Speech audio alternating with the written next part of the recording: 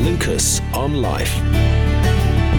Hello, welcome to Lucas on Life. I'm Jeff Lucas. It was over 4 decades ago now that I decided to follow Jesus. In fact, we used to sing a song about it. Maybe it's familiar to you. Follow, I will follow Jesus.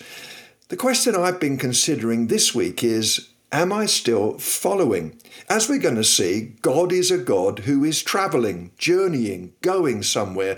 The Christian message is not just invite Jesus into your heart, have him come to where you are. Instead, it is follow me and I'll make you a fisher of men. Go where I'm going, says Jesus. Following Jesus, are we still doing it? Are we still following? Because he's the journeying God. I wish I'd been there.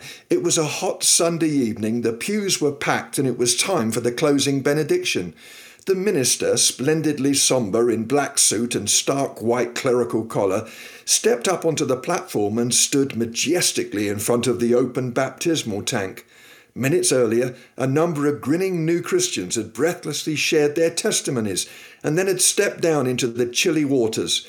Now it was time to draw the evening to a close. "The Lord bless you all," said the pastor, smiling benevolently down at his flock. "I'll see you next week." And with that, he stepped back, straight into the tank.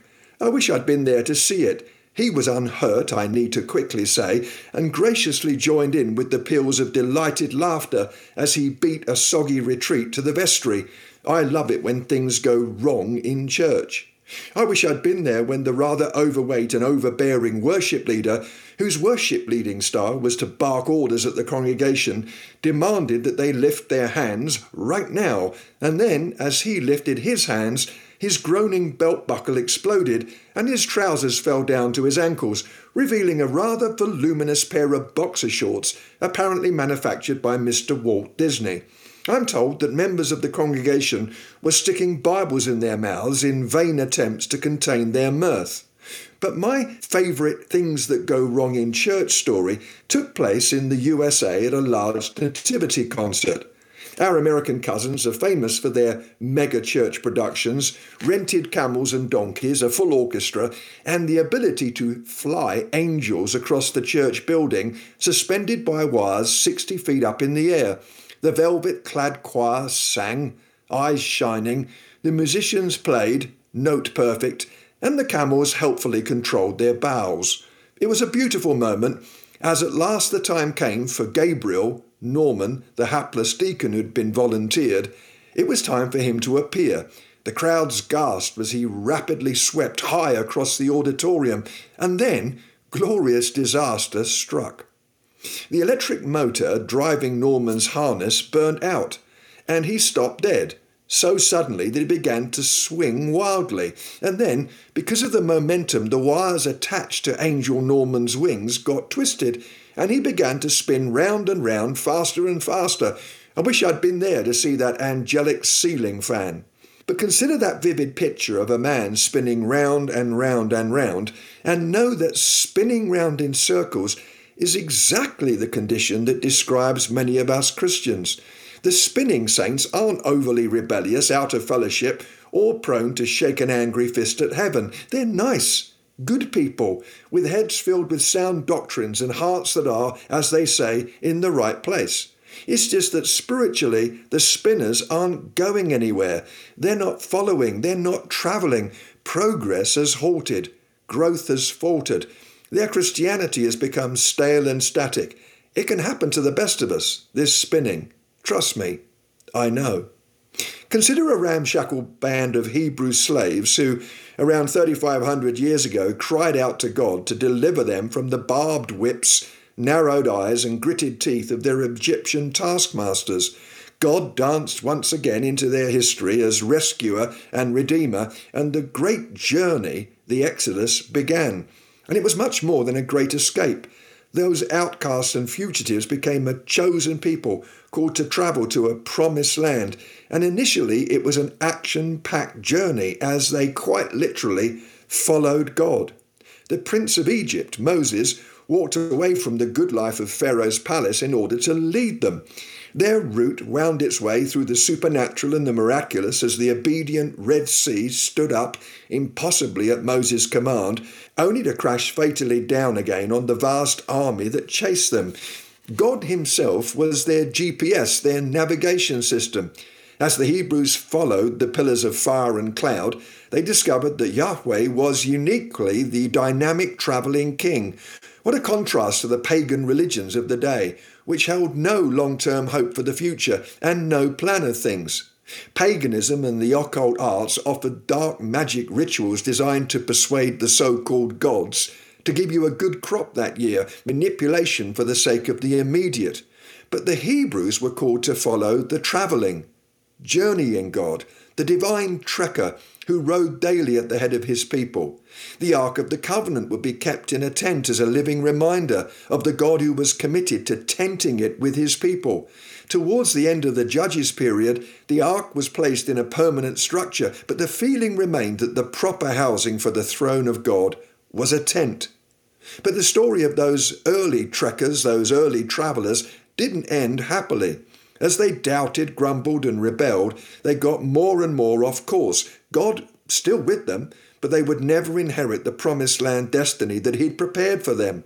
The journeying God allowed them to spin out their days in the wilderness, marching still, but going nowhere. A 40-year unmagical ministry tour. Even Moses was to die with the promised land just a distant horizon. The excursion ended in the sand. So what of us 3.5 millenniums later? Many of us have known an exodus as we have stepped away from our Egypt. We've walked away from the godless, hopeless lives that we lived. Some of us have heard the call of the journeying Jesus who still says, "Come, follow me," today. But others who have sat slumped by the roadside for too long, who have been spinning our wheels, will stir once more and take his hand again, perhaps a firmer grip this time. Perhaps the great adventurer will come and invite us to get rid of excess baggage that weighs us down, or free our feet from the sin that so easily entangles, tripping us up when we should just get moving. So what's it to be? Onward, upward to the promised land, or meandering around in the sand? Is it progress or spinning round in circles? The journeying God who invites us to follow him warmly calls us. We're thinking about following Jesus, and if we're going to do that, we've got to know that he really wants us, me, you, on his team.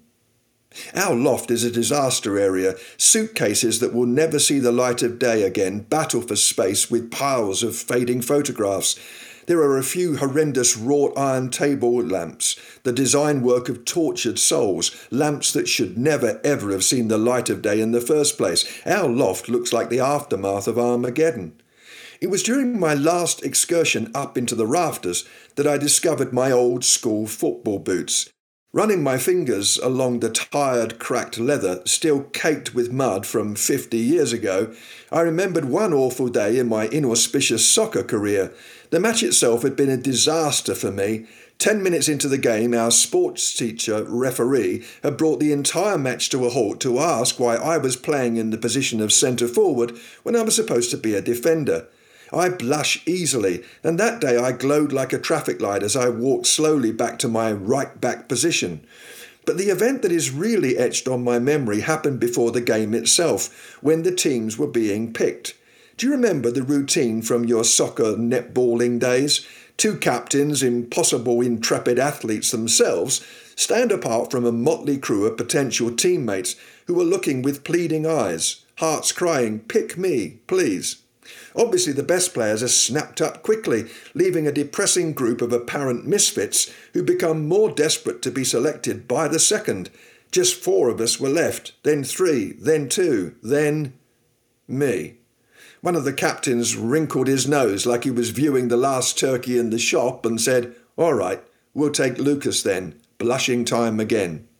I'm not getting precious about this moment in my personal history. Excruciating as it was then, I don't think the experience has marred my psychiatric health. But as I sat in the half-light of the loft and held the old boots again, I remembered for a moment the shame of being the player that no one wanted, reluctantly chosen because nobody else was available. And then I recalled some words of Jesus that should cheer up any of us with less than brilliant sporting achievements. He said, "You did not choose me, but I chose you." You can find it in John 15 and verse 16. Ordinary, messed up people like loudmouth Peter and wandering Thomas, and even traitor Judas were picked out of the crowd and given the invitation that changed a lifetime and eternity, not just 90 minutes. They were chosen to be his disciples, his apprentices. They were chosen to follow him, to be with him, and he's picked us for his team too. That's pretty remarkable. After all, he's the coach who sees every weakness we have. We may fool the crowds, but he sees our clumsy, pathetic attempts in sharp focus. We miss our goals, find it easy to foul, and he watches it all. He knows us, and he still likes us. Scratch that. He knows us, and he still loves us. And he has paid the highest transfer fee in history, his own life, his own blood shed, so that we could play on his side. The problem is knowing how to play on the Jesus team. What does it mean to be a disciple of Jesus? I've often thought that it was easier for the likes of the 12 because their selection was made by a physical Jesus and they literally had to put aside their nets or tax collecting and be with him to follow him. For us, it may seem a little more complicated. Some suggest that discipleship means that we have to sell everything and give all we own away. But how can that really work? How can we follow Jesus in a world where ethics and goodness and values are scorned and where spirituality is fashionable, but Christians seem to get the red card? Is discipleship a lofty term that can really only be used to describe the martyrs of yesteryear or the suffering church of today? We'd better get these questions sorted out, because the Jesus who has picked us has commanded us to go and develop other apprentices for the team and invite them to follow Jesus as well. As we look at Jesus and discipleship in John's Gospel, we discover that the life of discipleship is not a dreamy ideal for desert monks and missionary pioneers, but it's a way of life that is accessible and available to all of us. We're called to follow. If we're called to make disciples, that means that others should be involved in making us into disciples and followers as well. "He is all I need" is a very old song that celebrates the truth that we don't need anyone in our lives except God himself. I know what it's trying to say, and it has a nice lilting tune, but surely that suggestion is theologically bankrupt. We do need other human beings to help us to follow Jesus. That's why church is more than a singing club or a biblical lecture centre. It's to be a discipling community, the forge where people of character and significance are crafted. Personally, I think that discipleship ought to include volunteering to help clear up other people's lofts and all of the rubbish that has gathered there. So come on over. There's a free table lamp in it for you. We've been considering the question, are we still following Jesus? Perhaps we can rush to try and answer that question. We can assume that, well, of course, I've given my life to Christ, so it's all still happening. But in the Epistle of James, it becomes very clear as James rebuked those who make plans to make money, move to a new location without truly consulting God and seeking his will. It's very clear that it's possible to give your life to Jesus and then gradually, slowly, incrementally, and even unconsciously take your life back again. Today, wherever we find ourselves, regardless of how long we've been on the road, as it were, let's affirm once again, follow, follow. I will follow Jesus. See you next time. Lucas on Life.